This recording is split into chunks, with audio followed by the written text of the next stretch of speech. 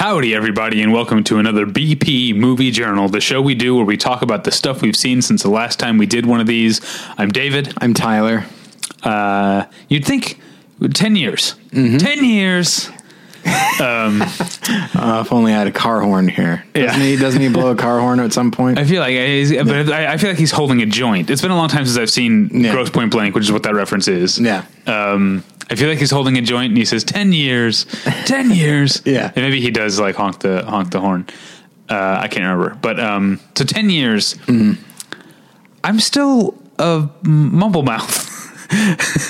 You know what though? Okay. So we posted our very first episode. Yeah. I was going to wait. Maybe we should have saved this for the top of the show thing for the main episode. That's fine. But I did go, we posted on the website our first ever episode. I went back and listened to the whole thing. It took me all day. Really? Yes. It took me all day. God bless you.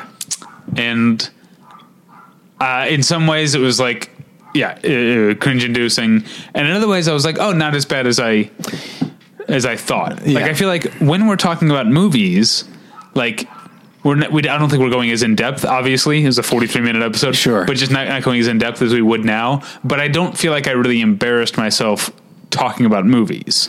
Right. Where I embarrassed myself is trying to be funny. That's it's unlistenable. That was the part that I kept having to I can't listen. I'm going to listen to I got to chill out with some ASMR videos for a little bit before I can get back into this madness. But yes. I did notice that, I still mumble. I don't know why I haven't improved in that sense. I think you have. I think, really? I think both of us have, acquired a more distinct and clear voice. And that's the thing is I never thought of you as a mumble mouth. There are times when you'll talk kind of fast. I think I talk fast and it makes me, maybe mumble is the wrong word because mumble has a volume contingent to it. I'm more of like a mush mouth. You know who I'm like in this way only? Sean Spicer. Okay. Have you seen that GQ video? No. Of it was like the glossary of Sean Spicer, and it's just like clips of him and then like subtitles of like trying to phonetically spell whatever word he's saying, like otherwise instead of otherwise, or voter fraud. Voter fraud. Voter. Oh, if you watch him, because he's a fast talker like I am, and he stumbles over his words and he says things that aren't words a lot of the time. That's unfortunate. But you should watch that GQ video. It's very funny. I'm trying to stay away from that stuff right now. To me, that's not like politics. It's just like, it's funny this guy says stuff like otherwise. But then I just feel bad. I feel bad for him, you know? I'm not going to spend much time feeling bad for him. Right. See, and in that sense, that's where politics comes in. I guess you're right. I did go to this thing that UCLA has called a dinner for 12 strangers, where I don't know how I got on this list. Maybe everybody gets on the list. At the end of the night, were there still 12 of you? Oh, everything about it just reeks of murder mystery, doesn't it? For sure. Yeah. And so I was really excited to go and talk to people from different majors, different departments. Some were undergrads, some were alumni, some were grad students. Very interesting. So first thing, I got the time wrong. So I was 2 hours late. So I walk in. It's a long dinner. Yeah. You walk in and 11 people are like, where have you been? Pretty much, yes. And it's one of those things where I was excited that my perception was so fast. I walked in, everyone was at the table, and they all look at me, and I immediately see it's a bunch of empty plates in front of them, but there's crumbs on them. Oh shit! How late am I? And so I said, did this start already? And he goes, 6 o'clock. I was like, 6 o'clock? It was like 8:03. Yeah. And I said, oh my gosh, I feel so terrible. He goes, no, it's fine. He goes, here's your name tag. And I was like, well, I feel like I don't have anything to say because you guys have already gotten to know more about me now than by anything I have to say. But anyway. Now you're the center of attention. They've been talking to just themselves for 2 hours, and now all eyes are going to be on you, right? Because you're the new thing that just walked into the room. Yeah, and not only am I the new thing, I'm the big thing because I'm awesome, and I'm a talker, and I'm a social butterfly, David. And so things turned to politics. I didn't, but things turned that way, and I said what I am, and things stayed very civil. Things then turned to abortion, which apparently a conversation I'm gonna have constantly. But it was a very civil, very interesting conversation. Everybody heard each other out. It was great. That's good. And afterwards, the host, who's an alumnus, and said, and he's hosted a few of these, and he goes, I got to say, that was the deepest conversation we've ever had at one of these. And I was like, yeah, you're fucking A right. That's what happens when you bring Tyler Smith in. Even, you know what? You guys even had a 2-hour head start, and I still showed up and blew the roof off the place. You let them get all the bullshit out of the way. Exactly. They were the opening act. You were the main event. Absolutely. But politics, it's just going to come up. Like, have you heard the high school teachers saying, like, maybe the upside to the silver lining to the Trump presidency is that teenagers are excited to talk about politics now. Yeah. And I think that's good. Here's the downside. Teenagers are talking politics. That's no good. But anyway, so. All right. We should talk about movies. Absolutely, David. It's the other show where we do the big tangents. Right. We're supposed to do the little tangents here. Okay, so I watched a movie from 1985 called Desert Hearts. It's an American independent film directed by a woman named Donna Deitch. I'm not sure how you say her last name. It takes place in 1959, although it doesn't really rub that in very much. I kind of kept forgetting that it was supposed to be a period piece, but basically based on weird 1959 customs and rules, a woman, a sort of intellectual New York professor woman, has come to Reno and has to stay there for a few weeks to get a divorce. I don't know. So it takes place in Reno, and basically because this is a custom, the people have to live in establish 3 weeks or whatever of residency in Reno to get divorces or something. I didn't understand the whole backstory. Because of that, there's essentially a ranch. It's like a long-term vacation ranch that this woman runs. That's all women who are getting divorces. So it's an entire house and ranch where people just women come and hang out, maybe go into town and gamble or whatever. But it's just 3 weeks because they need a place to stay while their quickie Nevada divorce is being finalized. That's fun. It is it's definitely an interesting setting. But what the movie really is, it's less about that and more it's obviously taboo because of the time period, lesbian romance. Oh, okay. The woman who owns the ranch has an adult daughter who lives in another sort of cottage on the property. And so this very prim and sophisticated intellectual button down woman from New York finds herself all aflutter with feelings she doesn't understand for this young woman who is boldly, I don't know if you'd use the term out for someone in 1959, but she is not shy about the fact that she likes women and sleeps with women. Sure. And so that's a big shock to this proper lady. And so it's I feel like the way I'm describing it, I'm having fun with it and making it sound a little cornier than it is. It's actually a really terrific and really touching. When was it made? Movie 1985. 85. Okay. The director has gone on to a successful career in television, but not many more movies. So we'll be talking about her in an upcoming main canon episode. Yes, indeed. Not this week's, but for a minute I was like, "What the hell? Are you talking about Profile? It's a short episode. What are you talking about?" Okay, I got it. But it's a very strong little indie with a great sense of. Now I watched it on a DVD I want to say that there's a new restoration, or at least a new remastering, that's going to result in a Blu-ray release, because I wanted to watch it because I can't remember who, UCLA or someone was screening it. Screening the restoration, and I wasn't able to make it to that, and I was like, well, I can find this DVD, so I watched the DVD. And it's it has a really terrific sense of texture. It's I'm not just saying this because it does eventually turn erotic, but it is a sensual or sensuous movie. I'm not sure how you would. I'm never sure which one to use. Like, sensual specifically refers to, or has a more specifically sexual connotation. Okay. And I think sensuous just means it like taps into the senses. And this movie is both. So I guess I don't have to really worry about using the right term, because this movie is both.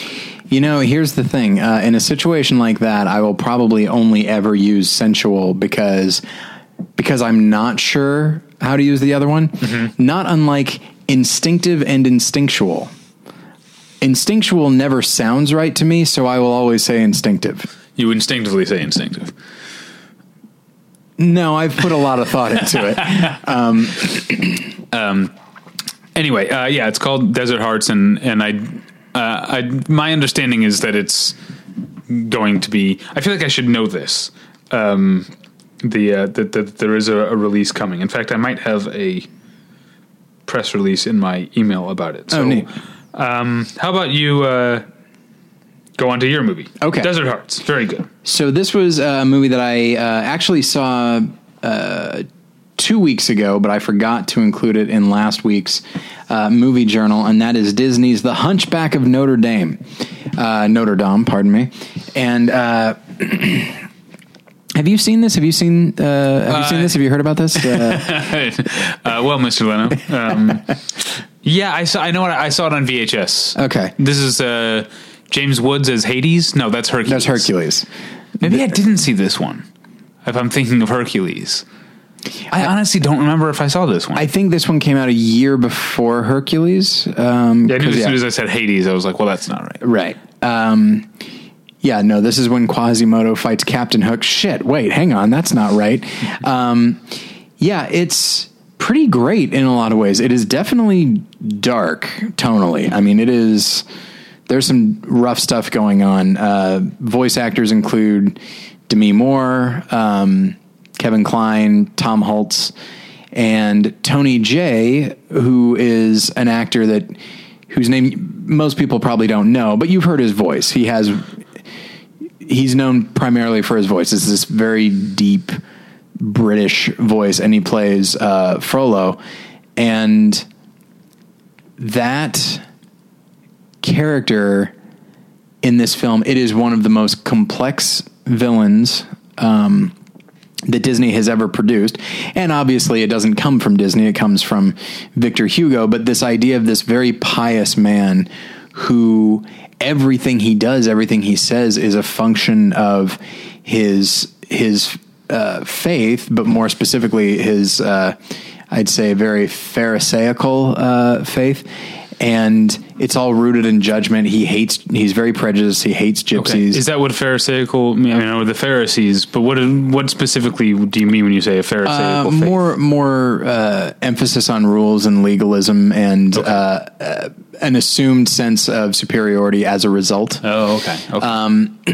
And so it's like a Mike Pence type. I don't think so. Okay. Based on, I don't know. Frankly, I've long since stopped judging any politician based on what they claim from a religious standpoint, sure. Democrat or Republican. Like, I don't even know. I don't even care, because there's the thing. They all say what they're supposed to say. Some of them might believe it. Some of them might not. How long into the future do you think it will be before America would elect an openly atheist president? I think probably not that long officially. You think so? I mean, honestly, if you get, I know it seems unlikely that the Republicans would ever nominate someone, but we came pretty close this time around. There was Trump might have thrown out a few platitudes, but to my knowledge, nobody actually believed him. But that's different than someone openly saying, I don't believe in God, which I think causes huge portions of America, even those who don't consider themselves that religious, right, to recoil. I suppose so. I do think that ultimately it's going to come down. Politics will begin to supplant any other, and the possibility of winning will supplant anything else. So if there were ever a Republican who is the best speaker and has certain, if things keep going the way they're going in the Republican route, if they're a good speaker, if they have populist values, and if they can win, then honestly, I think the Republicans don't care anymore. Definitely, I definitely think that on the Democrat side, I think you would find an atheist as far as a nomination. I wonder if that's true, and here's why. Okay, because I think, this is just speculation, but I think and there are a lot of factors. One of the main reasons Hillary Clinton didn't win was an inability to turn out a large minority vote. Sure. That I think a lot of minorities stayed home. Mm-hmm. And I think the difference between white liberals and minority liberals is that there's still a lot of faith among your Black and Latino Americans. Yeah, absolutely. So I don't know that an atheist Democrat would have any more luck than Hillary Clinton had, which obviously she came close. She won the popular vote, right? But I still think that's the fascinating thing to me, is that I think in some ways the shifting demographics in America, we're talking about by the year 2050, fewer than half of Americans are going to be white. That's the projection that I read a while ago. In some ways, that I think makes the country lean left politically, but it also means possibly a more religious populace. Yeah, I mean, when it comes right down to it, Prop 8 passed in California, and as far as I can tell, it wasn't because of all the hard right conservatives, hard right white conservatives. Oh, sure, yeah. It's been, and I'm going to try and say this with no judgment. I voted against Prop 8, but the vast majority of the African American community, even if it was left leaning, voted in favor of Prop 8, and so it is very interesting to see that not juxtaposition, that seeming contradiction in that party. It was definitely that, mixed with a huge influx of Mormon money from Utah. Right. I don't know if there's a documentary about that. I think it's just called 8, right? The Mormon Proposition, I think is technically the full name. Yeah. Yeah, it's fascinating. Well, and so, okay, I will use this to get back into Hunchback of Notre Dame, because... Which this is what Disney wants, by the way, is for any discussion of Hunchback of Notre Dame to talk about racial politics. Well, frankly, clearly they didn't want people talking about the big aspects of Hunchback of Notre Dame, because the comic relief is so shoehorned in. It is so forced. It's Quasimodo's 3 gargoyle buddies, voiced by, among others, Jason Alexander. And it's so... God bless them, they're trying, but man, you could remove that stuff and the film would be fine. It's not like it's Aladdin, where it's blended into the larger story. It clearly is a Disney executive who said, this is way too dark, and we're dealing with religious issues that, the villain's song, every villain usually gets one song, and this one is called Hellfire, and it is all about this, about Frollo talking about how he hates this gypsy woman, but he secretly yearns for her, but he can't let himself have her. Instead, no one will have her. The last lyric is, she will burn. And the imagery is very, very hellish, obviously. And then when Frollo eventually does die, he falls from Notre Dame, and he's holding on to this gargoyle, and there's like fire down below, and there comes this moment when the gargoyle is starting to come loose, and the face of the gargoyle starts to like move and like smile and like look at him and like mock him as then he falls into this fire. And like, that's rough stuff. Yeah. I'm shocked that Disney included any of that anyway, but clearly they felt like, oh shoot, we could have tried to soften that up, but we didn't. We kept it really, really disturbing and dark. But we'll try and have these characters over here make things better. But it's definitely an underrated Disney film of the 90s. It was a year after the big four were obviously Little Mermaid, Beauty and the Beast, Aladdin, and Lion King. Then after that was Pocahontas, which was fairly popular, but one I've definitely never seen. It's good. I don't love it. I don't hate it, but yeah, there's a bunch from that. I've definitely never seen Pocahontas. I seem to have seen Hercules because I remembered it. Right. And Mulan and Hunchback, I feel like I saw, but I couldn't really tell you anything about them. I only saw Mulan recently, and boo hiss, no thank really? you. And then there's Tarzan, which is actually pretty good. I don't think I saw that. No, I didn't see that one. Yeah, there was a time when my mom and I would see like the Disney movies because it's a thing that she enjoyed, and I would go with her. No, I saw Treasure Planet.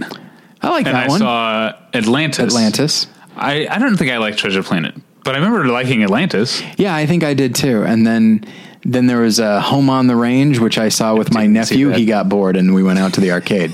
But have you seen? Can we talk about the movie theaters with playgrounds in them? Have you heard about that? That sounds like a top of the show discussion. All right, let's we'll talk about it in the main episode. A little tease for the main episode coming on Thursday. When did we do it? No, this is Thursday, coming on Monday. Yeah. Anyway, all right, this is my turn? Mm-hmm. All right, speaking of political issues, although this one shouldn't be, is an environmental issue, I watched the documentary called Antarctica, Ice and Sky. It's from the guy who directed March of the Penguins. Okay. And this follows now I've already forgotten his name. It's specifically about Antarctica, but it's about one man in particular who is a glaciologist who has dedicated his life to Antarctica and is one of the earliest people because he's been going there. He's made 22 trips he's in his 80s, made 22 trips to Antarctica in his life, expeditions, and has spent a total of about 10 years of his life living in Antarctica, which is something. But he's one of the first scientists to have discovered climate change, essentially. Okay. And it came with discovering that that ice at different levels can be dated. They can take these huge cylinders, and at this point, they've gone thousands of feet into the ice to take cylinders. And so you're getting air samples and you can date like how old they are. Oh, neat. And he was, the first clue they got was when he realized in like the 1970s that he could date every single nuclear test or atomic bomb use based on ice in Antarctica, which is like the first clue that like, something that happened in, Hiroshima or in like Bikini Atoll or whatever, like had an effect on the air and the water at the, bottom of the planet. And that was like the first clue to unlocking like, this stuff really, like what we put into the air affects the whole planet. And that is kind of what led to, that was one of the early steps of discovering what like greenhouse gases were doing and stuff like that. But what's great about the movie is it has a lot of modern day photography of Antarctica that's beautiful. But this guy on many of his trips, not all of them, but seemed a lot of these expeditions were documented with film cameras. Okay. And so there's not a lot of sound. I think what sound there is might be like ADR that was, and Foley and stuff that was created for the movie. But there's a ton of footage of Antarctic expeditions from the 50s through the modern day. And it's really fascinating. And so it's, climate change documentaries tend to scare me. Like I'm hesitant to watch them because I do have this feeling like it's too late and like our quality of life as humans is going to continue to get worse over my lifetime. And I'm terrified about what that's going to mean for me. And that's coming from someone who is comfortable. You know, there are people in parts of the world, you know, there's what it's like there are island nations that are literally like disappearing because they're losing like 2 feet of shoreline, you know, a year or something. That might be an exaggeration, but anyway, it's still, they're disappearing. We're along a fault line. We'll get ours. Don't worry. Oh yeah. We'll definitely have our own. But there's also a lot of really, heartening stuff. The movie's only 80 something minutes long, which is always good. And one of the things that I loved about it was one of the earliest and also southernmost stations, you know, scientific outposts and stations in Antarctica, meaning the one that's in the absolutely coldest, harshest weather, was established by the Soviets. And in the 1980s, at the height of the Cold War, there was a team. This guy's French, by the way. I should have said that. There was a team of American, French, and Soviet scientists living and working. There's footage of them like drinking together and working together, like at the height of the Cold War. And it basically, like, the guy says, science trumps politics is what he says. I don't know if that's true, but that gave him hope, I guess. And it gave me hope in watching it. Doesn't everything about that just imply, isn't that just the beginning of a sci-fi horror movie? Just, hey, we're all, you know, we put all these things aside. Yeah, that's true up until the paranoia kicks in and then they're going to go after each other. And yeah, that's a movie I want to see. But it's, Antarctica, Ice and Sky is the name of the movie. I wish it had a more memorable name, especially since like just last year there was Antarctica, A Year on Ice. Yeah. I like Ice and Sky. That sounds really profound. Yeah. But it's really lovely. The DVD is weird because I think it's a French movie, but the version I watched had narration, which is in the voice of the explorer, the scientist, rather, the person the movie's about. But I think it was read in English by someone else. Mm-hmm. But then, so it made me think like, okay, I don't need to turn the subtitles on, like all the narrations in English. But then occasionally there'd be clips of him back in France appearing on like talk shows and stuff, and advocating, for action against climate change that weren't subtitled at all. They're brief, and I was able to just like, I think I got it. Like, context clues, I think I understand what he's saying, but it's I don't understand the DVD setting. It seems to be poor DVD construction. It'd be funny if what he is saying is essentially, it's not that big of a deal, really. Yeah, right. Just at odds with everything. He's just like Kruger, like, I'm not too worried about it. All right, hey, David, real quick. Okay. How many oceans are there in this on this big blue marble? There's 4, right? Huh. Yeah, that's what I thought. Okay, in fact, that's how it was for a long time. Oh, is this they've added Pluto thing? Oh, so this is the opposite of Pluto. Yeah. Okay, so I know. Okay. The Atlantic, Pacific, Indian, and Arctic. There you go. There's another one? There is now another one. What's it called? The Southern Ocean. Because the Arctic Ocean is up north. The Southern Ocean is down south. I see. That's I just found that out like a week ago, and I did not believe it. And I thought, this seems like something that, not unlike the Pluto. We know the Pluto thing, yeah. But yeah, that's a huge percentage of oceans. Yeah, there should have been a bigger press release. I think so. We should have known about this. Yeah, deeply off-putting. Okay, so the other day, Jen and I were babysitting for some friends of ours. So their children were over at our place, and it was delightful. That's fun. And we watched Kung Fu Panda. Oh, what a good movie! What a good movie, David. The one complaint that I might have is just the all-star casting, which is the thing that I tend not to like that much with animated films. Who do we got here? We got obviously Jack Black, Dustin Hoffman, Angelina Jolie, Seth Rogen, Ian McShane. Yeah, I believe there's a Jackie Chan in there. Oh, sure, okay. It's like I don't know. Ian McShane, like he can do voice work all day long. He's got a great and voice Jack Black work. does really good stuff. Everybody does fine. I don't think I like Seth Rogen in that part, but at the same time, it's but that's a small complaint, especially because everybody is cast pretty well. Ian McShane does do a really great job, and there's a moment when, and I'm a sucker for the humor of the film, like Po, the Kung Fu Panda. His whole thing, like anytime he goes up the stairs and is just exhausted and like out of breath, I always laugh, especially when he's supposed to be heroic. You know, there's a scene where Ian McShane's character is basically about to kill Dustin Hoffman, and then suddenly Poe appears and the camera whips over to him, and he's just like doubled over, like with his hand up, like saying like, just give me a second here. And then,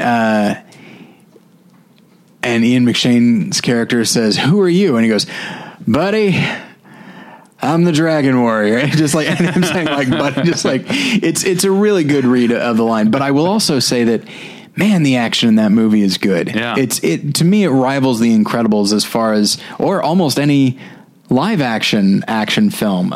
You know, when the Furious Five are fighting the main villain, everything is just so coordinated, and feels strange to say the camera, but where the camera moves and how it moves, it's so lively and invigorating. And I haven't seen either of the other two Kung Fu Pandas. I hear they're pretty good. Yeah.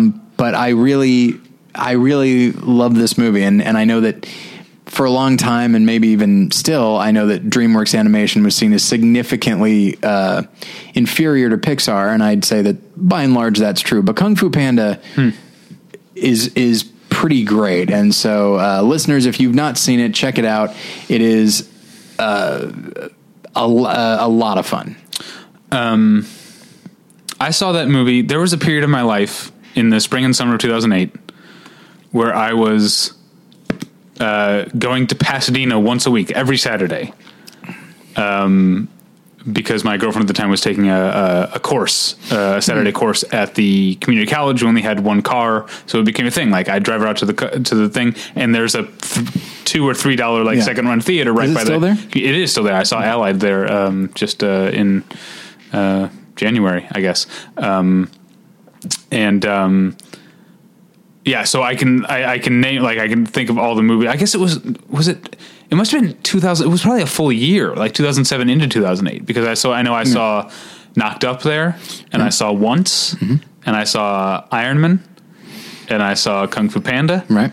I'm trying to remember what else I saw, but a bunch of stuff. 3:10 to Yuma. Nice. Saw that. Yeah. There was I remember distinctly seeing Kung Fu Panda at the second run theater. It was always fun, although there were always a lot of projection problems. It's a weird, I remember another one I saw there, Becoming Jane. No one remembers that movie. It's a movie where Anne Hathaway played right? Jane Austen. Yeah. It wasn't a bad movie. I don't remember it being a bad movie. I don't remember it being a great movie either. Yeah. Anyway, I miss going to that theater every week. You came with me a couple times. We saw Lions for Lambs there. Yeah. What else did we see there? You weren't with me when we saw 3:10 to Yuma? No. Okay. Yeah. I know you saw other stuff with me there. I know you didn't come see Wrist Cutters, A Love Story, which I wanted you to come see with me because Tom Waits was in it. No, I saw it with you. You did see it with me? Yeah. Oh, okay. You did. All right. Yeah. Cause hey, Tom Waits is in it. Okay. I feel like maybe I did a double feature that day, and you only came for one of the movies. Maybe that's what I was thinking. Anyway, I got my weights fix. I'm good. Yeah. Okay. Not a good movie though. Wrist Cutters. It has moments, but it has more potential than it actually has good moments. All right, is it my turn? Yep. All right, this next one, I'm not sure whether to consider it a rewatch or not. Okay. Have you seen it before? Here's the deal. Back when I was a high school, I'm going to say maybe junior, probably, either sophomore or junior. Let's say I was a junior, so I was 16. one of the seniors and one of the history teachers tried to start a weekly foreign film club. Hey, it didn't last very long. Of course not. The first movie they showed, I was late to, and I missed a bunch of, and also, like I said, I was 16, so it was 18 years ago. Sure. And that movie was The Seventh Seal. Hey, all right. And so, I haven't watched The Seventh Seal, so I had never technically seen the whole thing. Okay. And also, like I said, I was 16. Right. I probably wasn't getting The Seventh Seal, as much as I could have. Right. And so I either rewatched or for the first time really actually sat down and watched The Seventh Seal. You really have been filling in the gaps lately. That's been something I've been trying to do for a couple of years now, actually. And this one was on the list with an asterisk because it's like, I can technically, I feel like I'm not lying when I say I've seen it, because I've seen most of it and I know what happens in it. Yeah.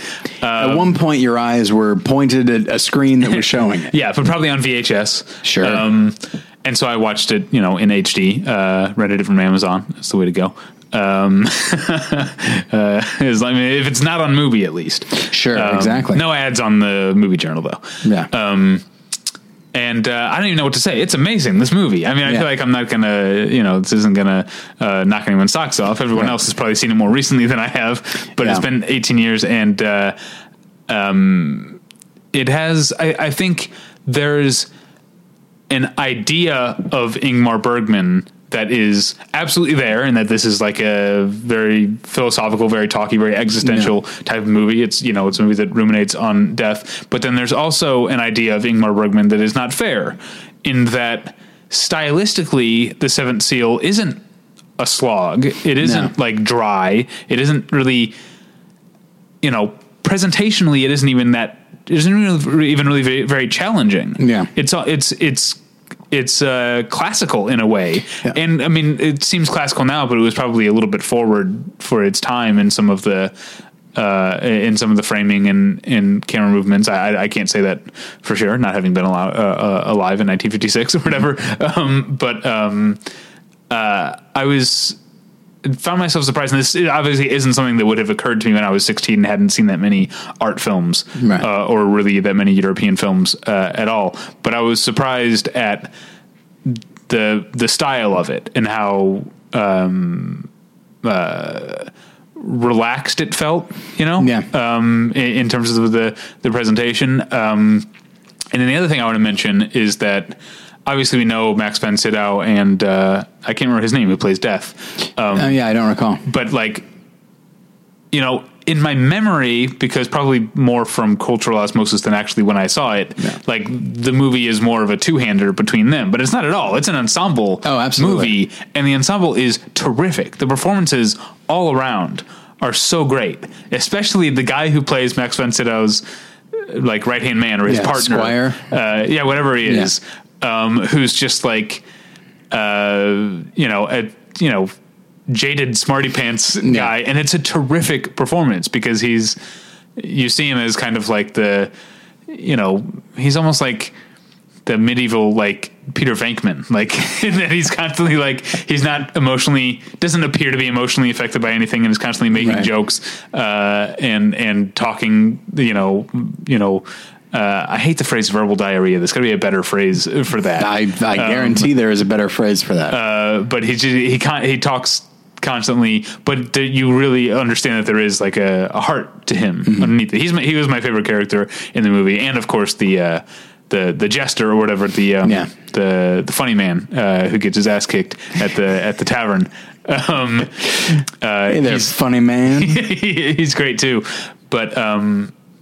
Yeah, holy cow! I thought that I had seen it. I technically sort of had, and I thought that I knew what Seventh Seal was, but I rediscovered it, and I would recommend. I mean, I feel like there is, and maybe this is just more me. Maybe other film nerds don't have this, but I feel like there's a part of me sometimes that falls into the trap of checking a box once I've seen a movie, and when I'm presented with the option of rewatching a movie I know is great or watching something I haven't seen before, I'll choose to watch something I haven't seen before because I feel like I'm getting more out of that. But I don't think that this is proof that that's not true, that revisiting something can be just as rewarding as seeing something you haven't seen before. Especially when it's something like that, which is very dense and can just reward multiple viewings. And yeah, and by all accounts, and I'm not super familiar with Bergman. I've seen Persona, I've seen The Virgin Spring, Seventh Seal, and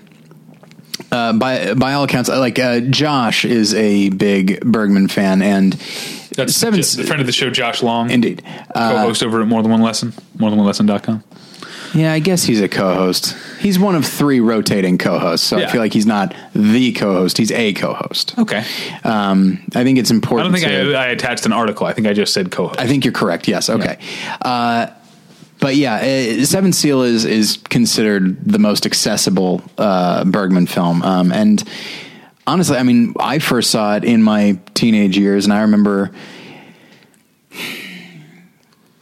I was able to follow it, and I knew it was great, and I was really responding to it. Undoubtedly, and then I saw it a few years later. Undoubtedly, every time I watch it, I will get something new out of it because of the questions that it's asking. Mm-hmm. You know, I think since I last saw it, I think I've lost a number of people, and death has become a much more relevant thing to my life, as has the possibility of loss. And so, yeah, it's a film that I think all film fans should see, and they probably already have, honestly.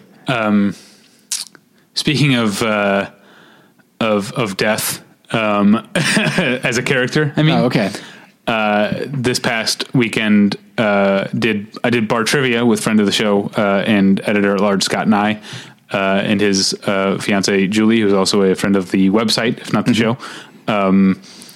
And there was a death related as a character question. One of the, you've done bar trivia before, you know, one of the rounds is always like a matching round. Mm-hmm. And this case was there's always like 8 answers and like 10 possible answers. Yeah. Anyway, so the 8 things, the clues were like, it would be 3 actors' names. And then at the bottom, there were a bunch of like sort of major characters, and like these 3 actors have all played this character. So like, and I can't remember, like for the Joker, they did some like, they really tried to trick you, because they did like Mark Hamill was on there as opposed to just the obvious Jokers or whatever. But one of them was death, and it was I want to say, is there something where Ian McKellen played death? Oh in Last Action Hero, I believe. Okay, so it was Ian McKellen, Brad Pitt, and William Sadler. Right. And Scott was like, oh, I know this must be death, but when did William Sadler play death? And I was like, you are missing out. Yeah. Speaking of filling major holes in your film history, if you haven't seen Bill and Ted's Bogus Journey, where William Sadler plays death based very much on the Seventh Seal idea of death, you are missing out. That is a big hole you got to fill. So I have never seen it. You've never seen? I know that William Sadler plays death, but I've never seen the film. Oh man. It's obviously, I say obviously, obvious to me that Bogus Journey is the superior of the 2 Bill and Ted movies. Mm-hmm. Don't get me wrong, I like Excellent Adventure plenty. Sure. But Excellent Adventure doesn't have the main characters dying at the beginning and then going on this like metaphysical trip through heaven and hell. Yeah. It's nowhere near as fun as that. It's up there with Gremlins 2 in terms of like my favorite sequels ever. Sure. And there's certainly sequels that are better, that I like better than the original. Again, I like Bill and Ted. I like Gremlins. What other sequels are better than the original? Well, I've often had a thing. I mean, people say Godfather, but I don't think so. Yeah, and I think feel the same way about Toy Story 2. I think a lot of people like Toy Story 2 better than Toy Story. I'd prefer Toy Story, although I think Toy Story 3 the best. Yeah. But I'm just talking about like the second ones. Because I've said, I think I prefer Bourne Supremacy to Bourne Identity. I'm a Doug Liman fanboy, I think. Yeah. But I've often said that maybe it's a lot of people complain about superhero origin stories. Sure. There are so many examples where the second superhero movie is better than the first one. Dark Knight, you disagree, right? Spider-Man. Dark Knight, Spider-Man for sure. Spider-Man 2 is probably still my favorite comic book movie or superhero movie of all time. And X2, which is the best of the X-Men movies that I've seen. I haven't seen Logan yet. I know you thought it was pretty good, but a lot of people were over the moon about it. But there does seem to be like a trend of like superhero movies are often, but I know a lot of people like Winter Soldier better than the first Avenger. I think I probably do. Yeah, that's one. And arguably, Batman Returns is better than the first Batman. I would say I like it more. I think I like it more as well. Yeah, that's interesting. Some people would definitely say that Superman 2. I've never seen Superman 2 actually. It's pretty good. That first one's pretty great. I like it a lot. A lot of fun. Star Trek 2. Wrath of Khan, most people would, Yes, that's a big one. Wrath of Khan is so great. People say Empire, but I think it's tough. Star Wars versus Empire, I don't know. I need to watch both of them again because when I was a kid, I would have said Jedi. And then I think as I became like a film snob, I think I tended towards Empire just because it seems, it's more mature, I guess, because it's darker, which is like kind of juvenile to equate those things, but I think that's where I was at for a while. Right. But I would need to watch them again because I could definitely see myself liking A New Hope better than Empire if I revisited it. But Empire is great. But it's been over 20 years since I've seen any of the original trilogy. Yeah, when I was a kid, definitely Jedi because, hey, Jabba the Hutt and the Rancor and the Sarlacc pit. Well, that's all done in a half hour. And then it's on to a not great story. Ewoks suck, dude. That's from Lost. Who says that?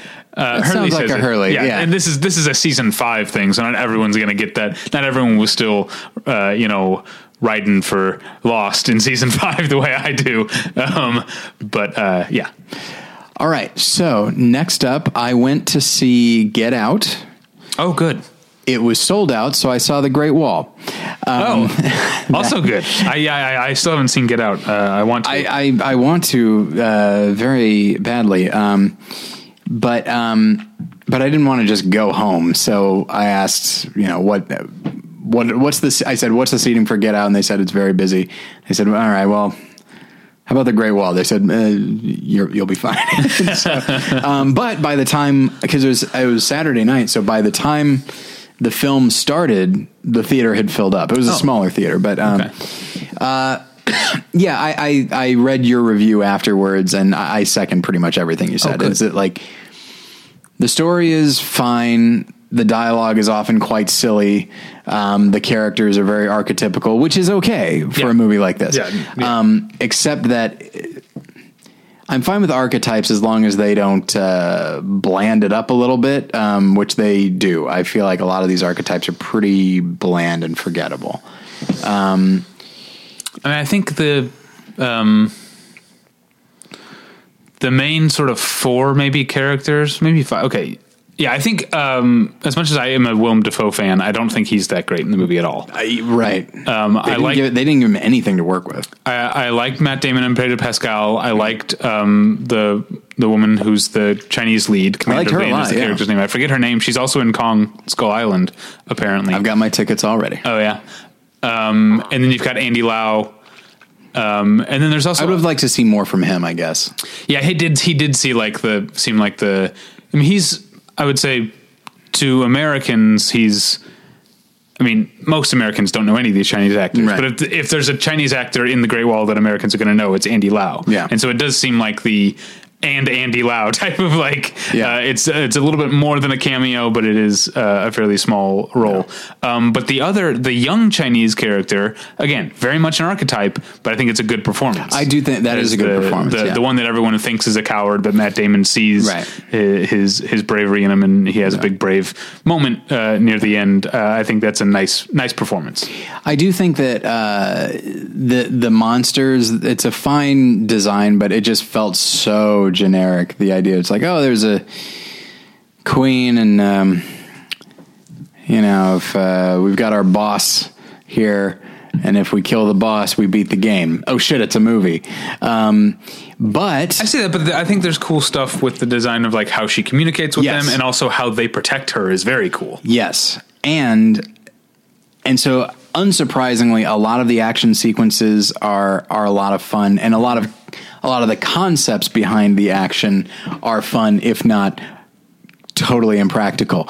Like that crane squad where it's just like, okay, so that's just a suicide beat, the right? 13th century bungee jumpers. That's the one. Yeah.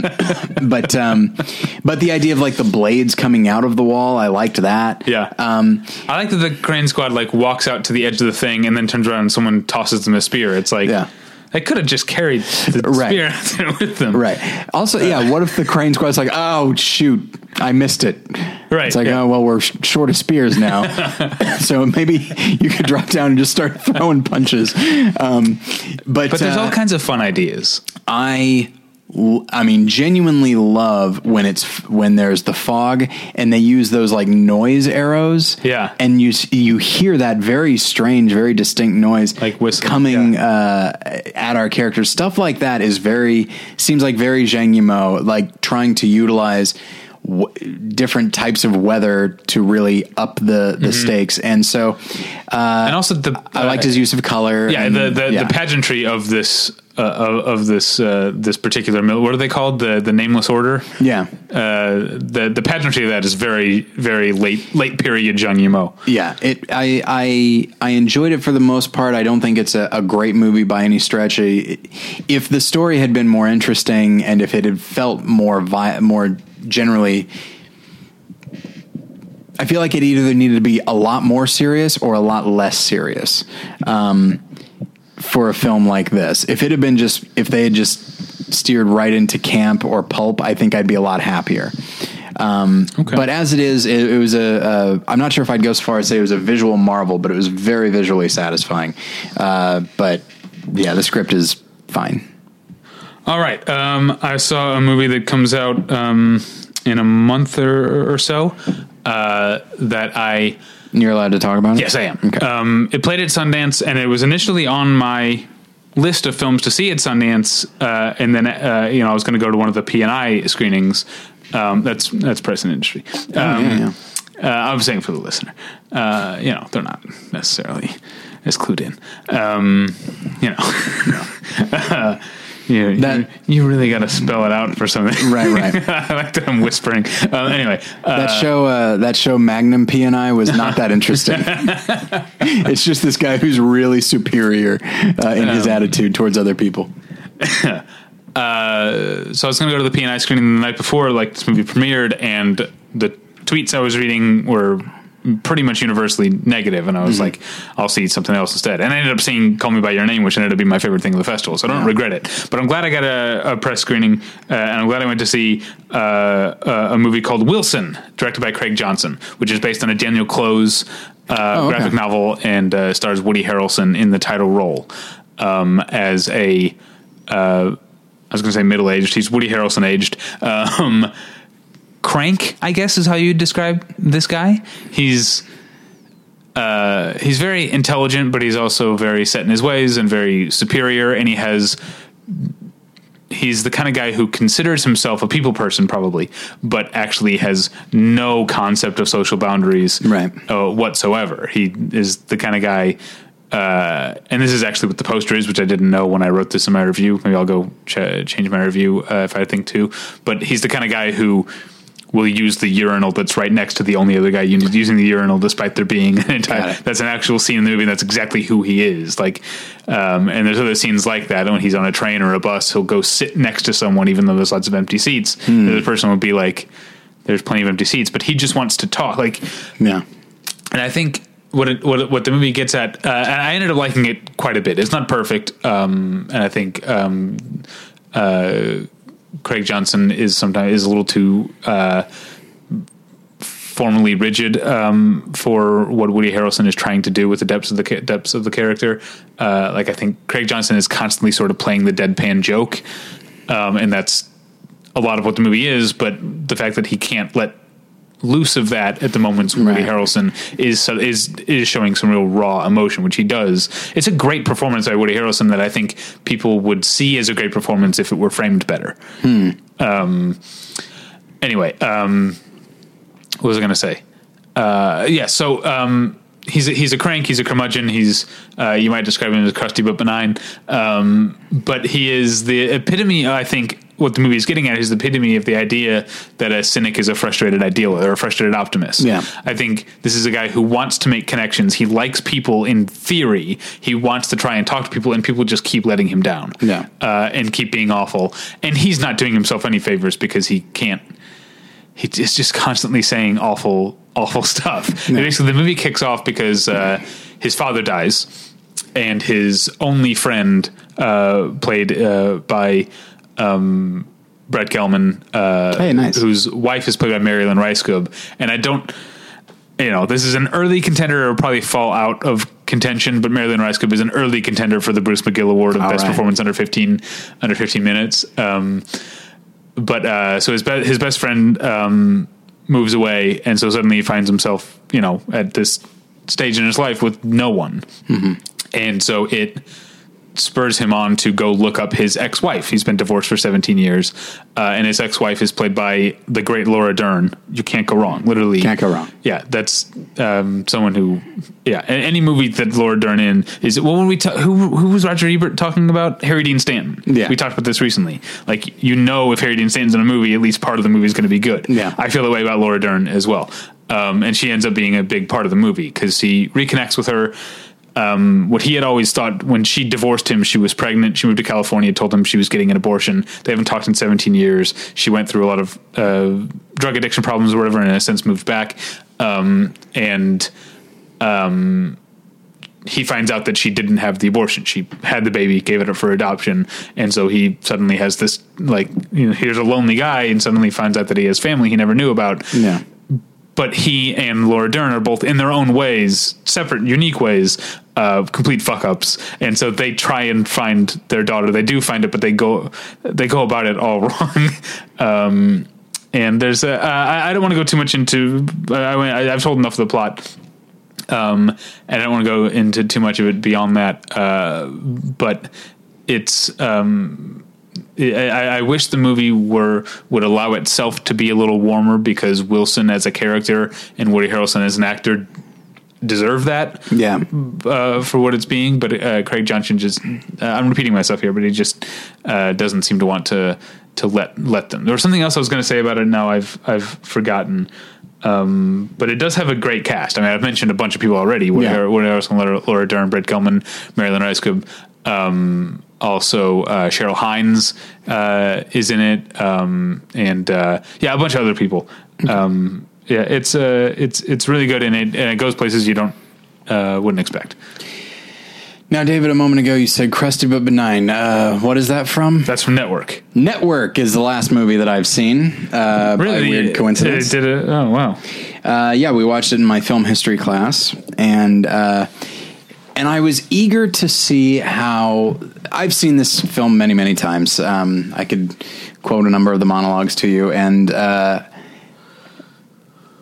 first saw it when I was 16, and it blew my mind. And then the more I saw it, the more I realized how brilliant it is. Because, I think when you're younger, you're thinking very much in terms of Howard Beale and only Howard Beale. But as I got older, I started to realize how brilliant Faye Dunaway's character is, and her relationship with William Holden. Mm-hmm. So I was curious to see how the kids would approach it. Many of them 18, 19, so kind of in that same area as I was. And some people seemed to really love it and thought it was just. I think one guy today said that it was just operating at at a level that he had never really seen before, from a dialogue standpoint and just from a satirical standpoint. And I've seen it many times. It was great seeing it on the big screen, because the Bridges Theater at UCLA seats 300 people. It's a nice big screen. It was a beautiful transfer. I think it was a film print. I can't say enough great things about Network. I do think basically everybody in that film got an Oscar nomination except Robert Duvall. And his performance is so... It's weird to say specific. They're all very specific performances, but he is a guy who... he's the corporate guy who does not necessarily lead with his emotions. He has a very specific idea of what he is looking for, and what success means. And, I don't know. And so you see him when he's angry, you see him when he's excited, and there's very little difference.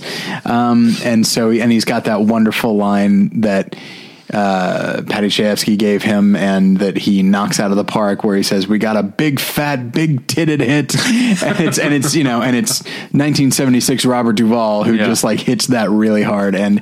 But everybody, Ned Beatty is marvelous in it. And it's just shot in a way that I think, I think people would be less inclined to think of it as a director's film. It's an actor's film, it's a writer's film, but Sidney Lumet makes very specific choices. Yeah, definitely.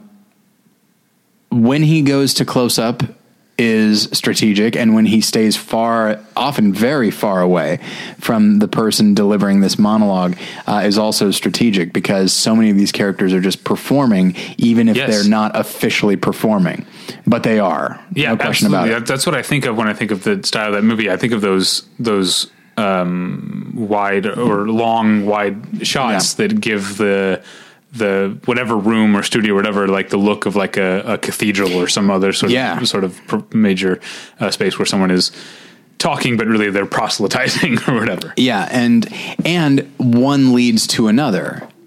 Howard Beale, when they eventually build the set around him being crazy, they use like a stained glass window type set.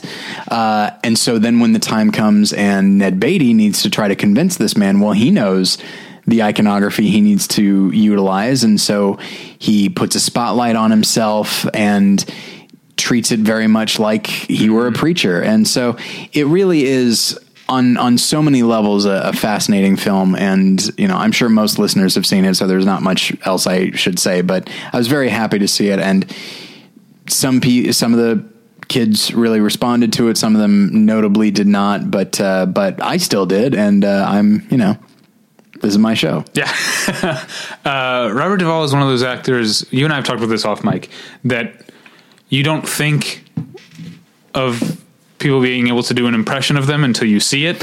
Right. And there's on the Deadwood special features, we watched this together. That's right. It was Titus Welliver. Welliver does a Robert Duvall impression. It's like, oh, that's how you do Robert Duvall. That's it. And now it's like, I guess that must have happened with everyone. Like someone was the first to like clue into Jimmy Stewart, and now everyone knows like a fifth generation Jimmy Stewart impression, right? Or Ronald Reagan or Jack Nicholson or any of these people. Robert Duvall is one that not a lot of people do Robert Duvall, but Titus Welliver, man, it's so good. And I'll say this, on DVD somewhere, I got it on Netflix 10 years ago when it was a DVD service. And you can still get DVDs from Netflix. You can.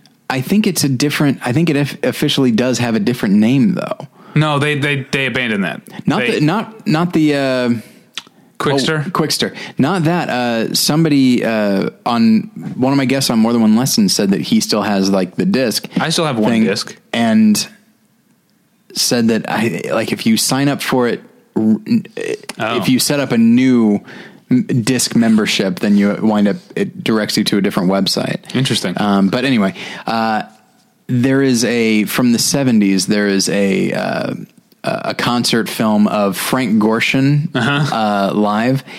Now, of course, people know Frank Gorshin as the Riddler, as do I, but he was also like the premier impressionist of the day. And it's amazing. He does everybody. He does an astonishing Burt Lancaster. But then he also, because this was the 70s, so he does the old standards, but then you also see him do Nicholson. But it's, we know what Nicholson is, but this was back when Nicholson was young, right, and was like this swaggering type guy, as opposed to the hair back and like the smiles and such. He does a young Dustin Hoffman, because Dustin Hoffman is young at the time, and it really is kind of awesome to see. But anyway, have you seen the other one that is like that? I watched Saturday Night Live very sporadically in recent years, but have you seen Taran Killam's Brad Pitt? No, it's amazing. It's another way. Like that's a good one for like I would never think. You wouldn't think of a way, but once you see it, it's like it's a really specific thing that Brad Pitt doesn't always do. But it's also, I don't want to ruin it for you, but it's also a thing that is like that nobody else does. Once you see it, it's like, oh yeah, that's Brad Pitt. I will absolutely have to look that up. Yeah, he did a weather report on Weekend Update, like as Brad Pitt. We should watch that when we're done here. Absolutely. Anyway, all right.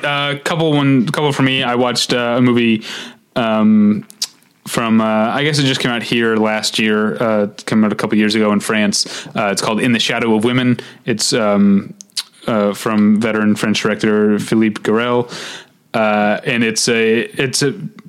You know, I mean, I feel like you and I are broken records. We always talk about how much we love short movies. Yeah. Thank God for short movies is what Leonard Maltin said at last year's Turner Classic Movies Film Festival when he was introducing Law and Order, the not the TV show, but the Western with Walter Houston. In the Shadow of Women is only 75 minutes long, and it is just proof that you can have a movie that is incredibly specific, but also incredibly powerful and universal. And you can do it with economy, and you can make a 75-minute movie that is as devastating and impactful as an epic. Basically, this is a movie about a couple, Pierre and Manon, who are documentary filmmakers together. He starts having an affair with a young intern who works at the film archive. And it's an ongoing affair that goes on for months. And then she, not even knowing about this affair, has an affair of her own, but it's a one-time thing. She feels awful about it and tells her husband about it. Mm-hmm. He treats her like shit, can't get over it. Meanwhile, he's still carrying on his affair, but is being completely hypocritical. And the movie is mostly, given the name In the Shadow of Women, it's mostly, you can tell it's mostly from his point of view. Right. And, the performance, Stanislav Merhar plays Pierre and Clotilde Corot plays Manon, and they're amazing. And the Lena Pagam is I'm not sure if I'm saying that right, is the younger woman that he's having an affair with. These three terrific performances that absolutely that are absolutely integral to the movie. But so Garrel focuses on him and doesn't let him off the hook at all for his hypocrisy and selfishness, but also allows you to see things from his point of view as well. Like allows you to see how he's justifying things to himself, or how his, like, the fact that he's being an asshole doesn't mean the fact that he's hurts any less. Do you know what I mean? Yeah. And so it's an incredibly sensitive movie that I think is also, you know, the thing I'm describing sounds very cynical, I think, about love, but I think it actually is a positive movie. In the end, I felt that it earned some uplift in its portrayal of what it means to be in love with a person or people or whatever. Anyway, In the Shadow of Women, it's great. Okay. And then I saw another movie that I'd wanted to see for a while, for a year or two, directed by Joachim Trier, who's a few years ago made a movie called Oslo, August 31st that got some attention. But this is his first English language movie. It's called Louder Than Bombs. I've heard good things. Named after the Smiths album, apparently, even though the Smiths, I don't know. Maybe that was a saying before the Smiths named an album that? No. I don't know. But when I think Louder Than Bombs, I think the Smiths. But it has nothing to do with the Smiths. Basically, the premise of this movie, even though it's not told really... it's mostly chronological, but it has a lot of flashbacks. The premise is that there's a family where the mother has 2 years prior to the events committed suicide. She was a photojournalist, and now a gallery in New York City is going to do an exhibit of her photos. Mm-hmm. And so the older, there's two sons and a father. The older son, played by Jesse Eisenberg, who's moved away and is getting his PhD in sociology, comes home to help his father, Gabriel Byrne, go through the the photos and stuff that were left in their mother's like workspace, and get it ready for this gallery. Meanwhile, the younger son, the teenage son, who was only 12, he was 14, he was only 12 at the time of the suicide, is not getting along well with his father at all, and also doesn't know that it was a suicide. She committed suicide by car, like she intentionally drove her car into a semi truck and died. But as far as this kid knows, because he was 12 at the time, they didn't tell him. It's just an accident. And so, but you get a lot of flashbacks and a whole lot of like, I don't want to call them tangents because they end up being a part of the tapestry, but a whole lot like following the kid into his high school life and the crush he has on a girl, and then following Jesse Eisenberg into his marriage, and he's a new father. And then Gabriel Byrne starts, it's been a couple years since his wife died. He starts dating again. Amy Ryan plays the woman that he's dating. And so it has this throughout it all. It has all these flashbacks.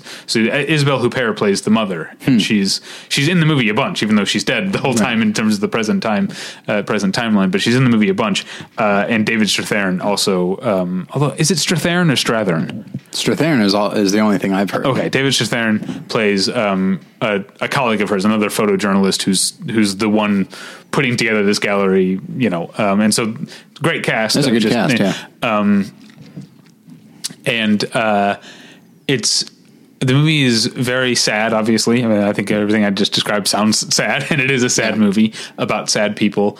And it's also capable of some really profound moments. Most of these come in the tangents and in the there's, I guess you'd call it narration, but that's not really like, there are voiceovers, but it's not narration in the terms of telling you what's happening. Right. It's almost like these little like bits of flowery prose that different characters, and it won't necessarily be who you think of. Like when the younger son is wondering about, what the car accident was like, that part's being narrated by the girl he has a crush on, who barely even knows that he exists in the actual world. So there's a lot of abstractions and sort of ethereal things like that, and the profound moments are in that. But I think overall, in terms of its look and feel, and it's very, like I said, it seems like tangents. It comes together in a way that seems, I think, almost too calculated. I think that's my problem with the movie in the end. And I think I would mostly, I'd give it probably a B minus if I gave letter grades or whatever, which I guess I just did. So I guess I do.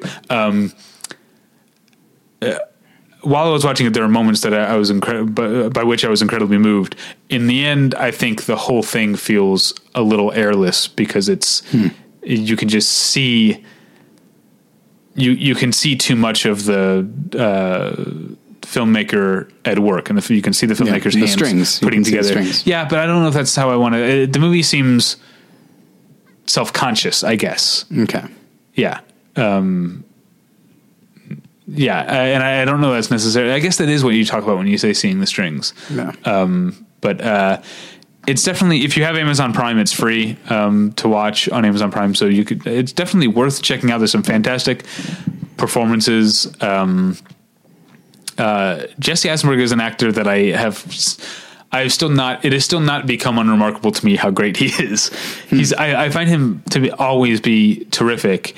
And, also, in this case, I mean, something that I think this is something you expect from a Gabriel Byrne, who's been around a long time. Yeah. Jesse Eisenberg is a little younger. Both of them are willing to play these characters as not great people. Like, you understand they're going through some hard shit, but like, Gabriel Byrne's, not the best dad, even though he probably thinks he is, because he's inside his own head about his wife's death. And Jesse Eisenberg is definitely not the best husband or father at all, because he's also, like his dad, too caught up in his own bullshit. And I think both the actors are really commendably willing to play the uglier aspects of their characters. So that's a big part of Jesse Eisenberg's career at this point, like between Social Network and The Squid and the Whale and Lex Luthor. Lex Luthor, and I didn't see that one, but Night Moves, and I feel like there's one or two others that I've seen where he just plays like a self-obsessed character, but where the neuroses that he's so good at playing is indicative of just a general self-absorption and that sort of thing. So now real quick, I remember that there is in fact a fourth TV show that I've seen. You've only seen one, right? I mean, I've seen more. I only want to talk about one. Oh, okay. So am I doing one, you do one, and then I do three? How about you do two right now, and then we'll go back and forth on the last two. Okay. So I have spent the last couple of weeks just blowing through 30 Rock, which I've seen already. But Sure. and I started with seasons like 6 and 7, and then I went back to 1 and am now in season 4. So it's all out of order, but I'm enjoying it quite a bit, and yeah, that show is,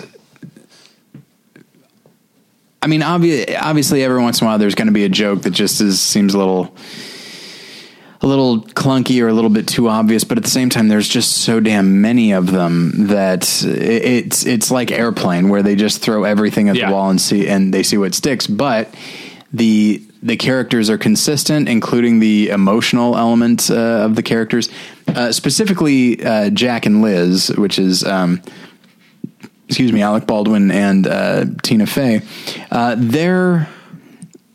Their friendship is something that's very special, and that you eventually see the two of them very organically draw closer to one another, and even though they are diametrically opposed politically and just and philosophically and financially, getting closer to each other means changing a little bit, but never changing who they are, because part of their friendship means that they don't demand that the other person change who they are. It's really, really interesting and very touching. And it's interesting to see Tina Fey become a better actress. Cause early on there are a couple of moments where I was like, oh wow, she did not pull that off. But by season 2 and 3 and certainly 4 and on after that, she is able to pull off ridiculous things and do it 100%.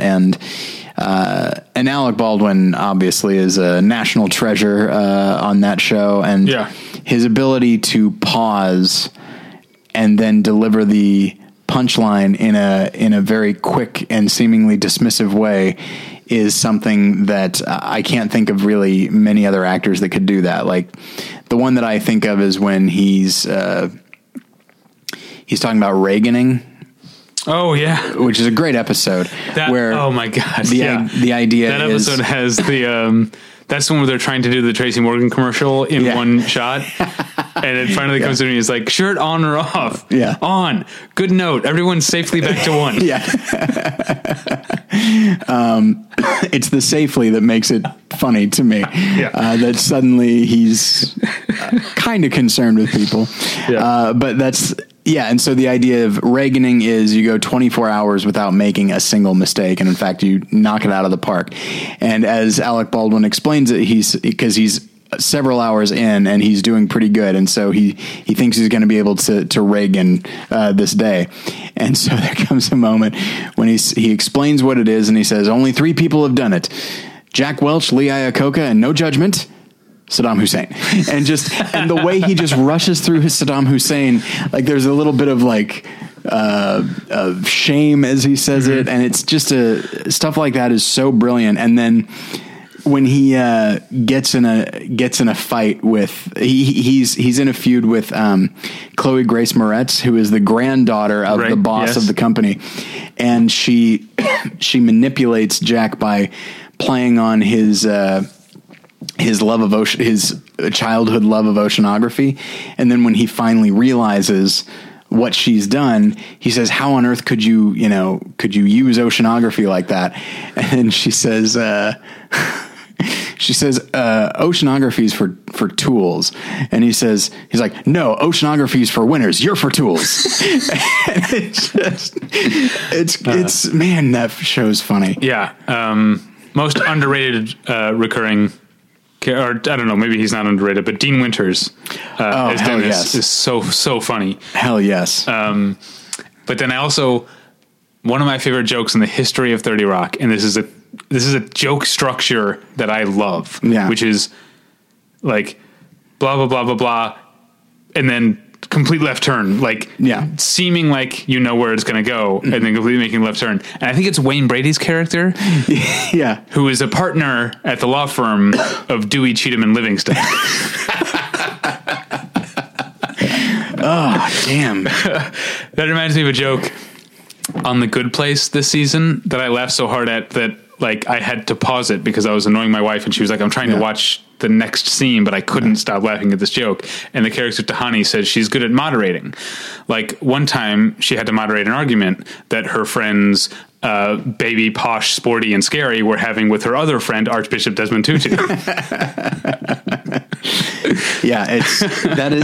is a joke that I respond to, and it just and so much of the Jack character fits into one of my favorite comedy things, which is you have a very official sounding voice or a very official sounding person say ridiculous things. And that's so much of his character. Can I tell you, I know we need to move on, but can I tell you the single greatest joke in the history of Modern Family? Okay. So there's an episode where they go to Australia, and they actually went and shot in Australia, which is what happens when you have a successful sitcom on ABC. Apparently they send you to Australia. And the storyline for Julie Bowen's character, Claire, is that she's got her head in her work. She's got her laptop with her everywhere they go because she's preparing this presentation. When she gets back, she has to give this presentation. Yeah. And, her family is saying, like, let it go for a little bit. And she's like, I can't let it go.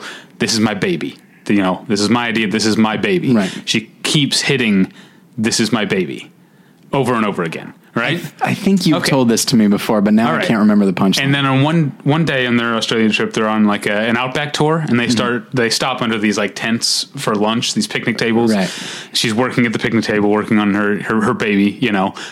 She gets up to go to the table to get some food. A dingo comes out of nowhere, obviously, grabs the computer and runs off. And she says, "A wild dog took my laptop." Which is, to me, it's 20 minutes of setup to not follow through on what you're setting up. That is my favorite type of joke for some reason. Man. Comedy's pretty great. Yeah. All right. What's your second show? So I watched this in my TV history class. We watched an episode of Lost. Oh, which one? Locke's first real episode, Don't Tell Me What I Can't Do and that sort of thing. Wait, Walkabout? Yeah. Oh, yeah. That's an all-timer. Yeah, and it's... Because it's the one where you find out. It's like the fifth episode, I think? Yeah, it's fifth or sixth. And it's where you find out that he couldn't walk before the island. Yeah, it really is... I hadn't seen Lost in a while. Do you know... I learned this from the commentary. Okay. Do you know what the writers wanted to name that episode instead of Walkabout? Because you find out that he was an office worker? Lord of the Files. I would have enjoyed that. Yeah, I guess. I like a good pun. All right. I haven't seen Lost in a while, and man, you watch that first season and it is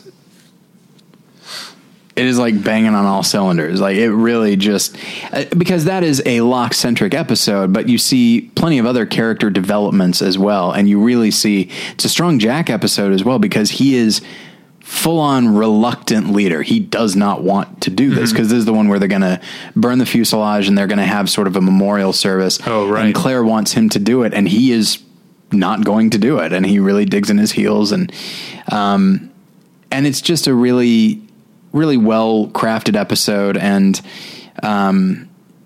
they're still a little clunky on delivering exposition, but the actors and the ensemble nature really works. And the one thing that I will say is, and I know that, well, hey, with Lost, the island attracts the right people to it, but at the same time, I had this thought of, what's good about certain characters being criminals is you can give them talents that nobody in the world has, or very few people in the world actually has, and be like, well, they're criminals, they know weird things. Like the number of people on that plane that are able to track other human beings is, I'd say there's probably like 50 people in the world that can actually track to the degree that Lost needs them to. And 3 of them are on that plane. Yeah. And, Locke, Saeed, and Kate. Is that? Yeah. Yeah. Saeed's a soldier. Okay. Locke has sort of devoted himself to that. Okay.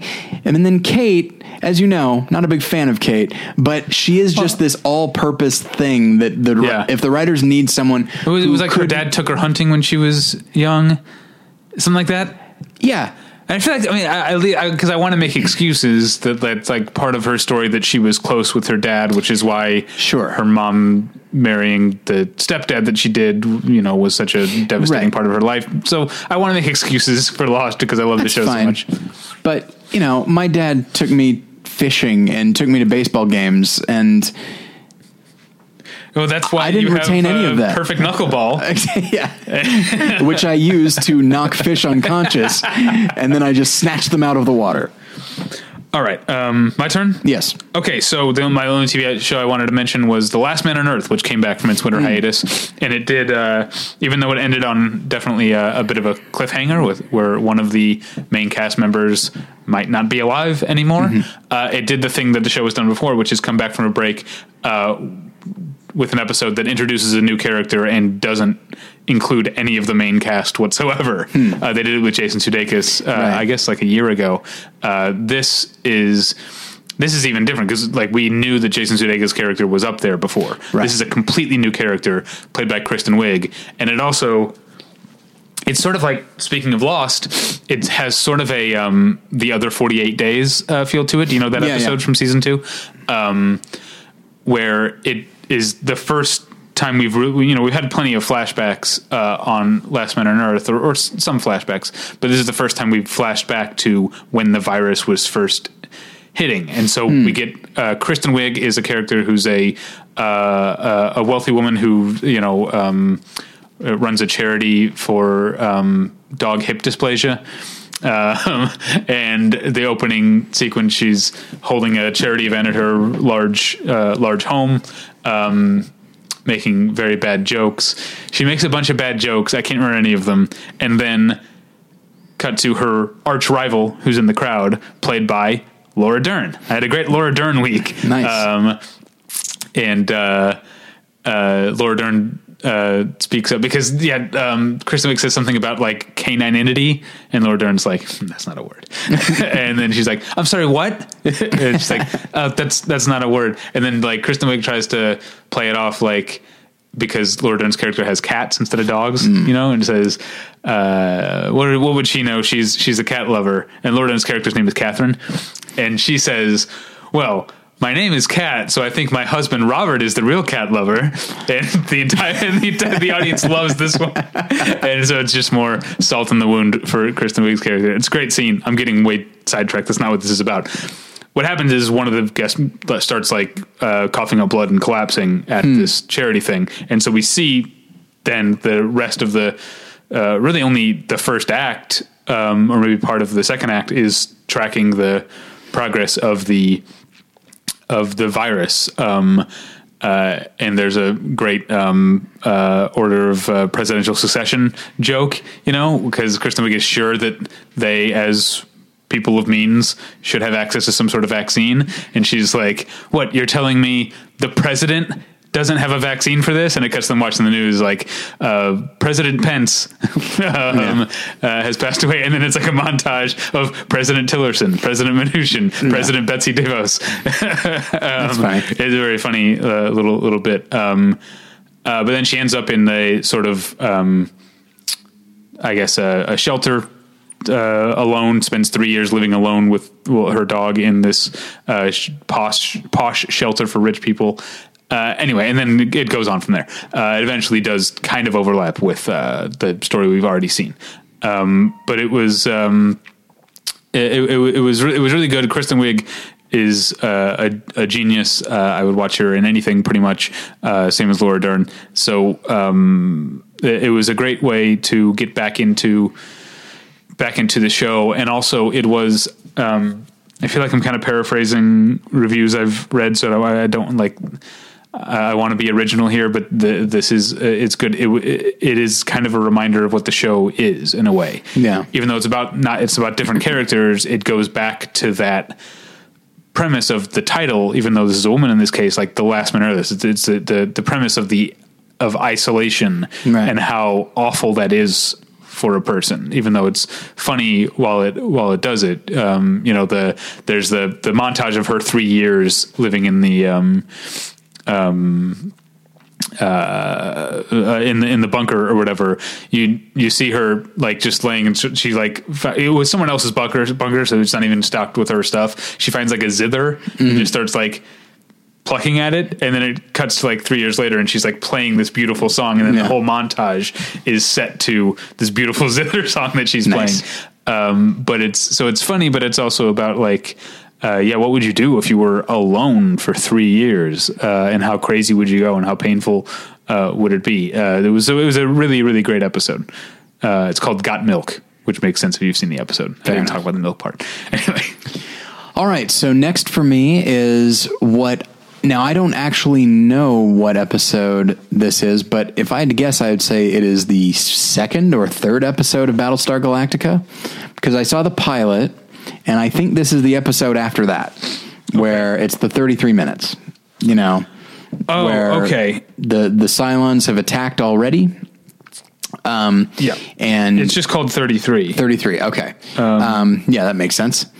And, it is great. And it's so Battlestar, like, it's weird, the seasons of Battlestar Galactica. Okay. Because Battlestar Galactica was a mini series first that they then, I think it was kind of like a backdoor mini series. They're like, if this works, we'll make a show out of this. Yeah. But it's a mini series. So technically, I think 33 is the first episode of the first season. Okay. But it's not, like, the first season is the miniseries. Right. So it's like, it's the first episode that was produced after the miniseries. Okay. And so that's, because I remember thinking, like, I'm not going to, when my instructor said that we were going to watch Battlestar Galactica, I had this thought of, oh man, I'm not going to be able to follow this. And sure enough, we picked up where I left off. Mm-hmm. So I was able to follow it pretty well. And yeah, they just do such a great job of showing people just getting more and more tired. And just this idea of the cruelty of the Cylons, the idea that maybe they've picked just this arbitrary amount of time, but not very long, but also not too short, so that people, it's like 33 minutes. That's enough time to feel a little bit relaxed. And if you're exhausted, to maybe start to even drift off, but not enough that once it's time to get back into action,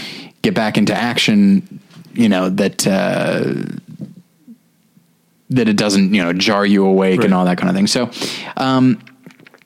So yeah, I really loved it. I think it ends on a really nice note with Mary McDonnell, where she keeps marking the various people they keep losing over the course of these jumps. And then her assistant says, we can change the board, but we'll be adding one because somebody had a baby. And it's just a really nice moment. And it's a moment of wary hope.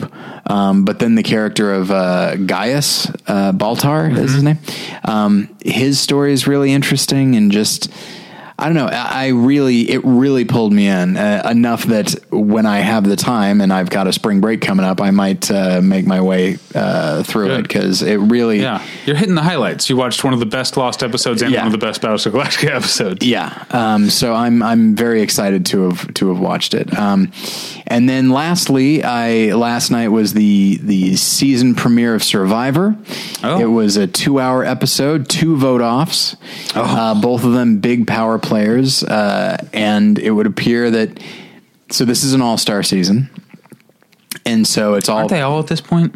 No. The last few seasons have been newbies. But this one, it's called Survivor Game Changers, which is not true. Maybe 12 of the 20 are people that sort of did something amazing their season, and the rest they just filled in with people that were available. I don't know. They do that sometimes and it's very frustrating, but nonetheless, it's interesting to see the people that didn't do amazing things. It's always fun to see people learn and be like, okay, I did this last time. I definitely can't do that this time. And just to see people who tried to do big things last time make the conscious decision to fade into the background for a while. And one thing that's fascinating, there's this woman, Sandra. She's the only person to have won twice. And she's back. And the way she won twice was by kind of adopting this attitude of, anybody but me. I don't have alliances, or at least not long-lasting alliances. As long as they're not writing my name down, I'll write down whoever I need to. And she just kind of goes with the flow, and nobody ever looks at her and sees that she's the threat. Well, she's won twice now. She's a threat. Mm-hmm. You would think she's the first person they vote off because she thrives on just making it to the end while the bigger threats get cut down. And then before you know it, oh, son of a bitch, we kept meaning to vote her off and now we can't.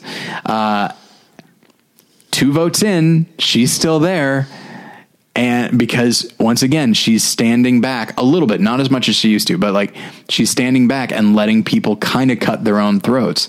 And I never really liked her as a winner. I never really liked her strategy, but if she's able to do it again this season, then she's the undisputed best player of Survivor ever, because she's able to convince people that what they're seeing is not what they're seeing, and what they know is not what they know. But then there's also some fun editing. One of my favorite guys from a couple seasons ago, is this guy. He's middle-aged. He's a really fun screen presence, and and he also gives really good confessionals and such. And so you have these 2 power players going after each other, and one of them describes it's like, oh, it's frustrating. It's like, I just feel like I'm in hell. And then it cuts to this other guy, the guy I'm talking about, Jeff Varner, and it cuts to his confession saying like, I am in heaven right now. He goes, these 2 people are going after each other. That's great for me. No one's coming after me. And so you get some good excuse me, you've got some good narrators. They're obviously not actual narrators, but right. They're the people that the editors come back to over and over because they give good sound bites and they sum up what's happening very clearly. And so I was a little iffy about this cast because there's not a lot of people I love, but I'm already excited again. And you're going to be talking about it on Worth Playing For? I believe so. This week, Jen was out of town, so we weren't able to record, but I think we're going to cover this season. Okay. So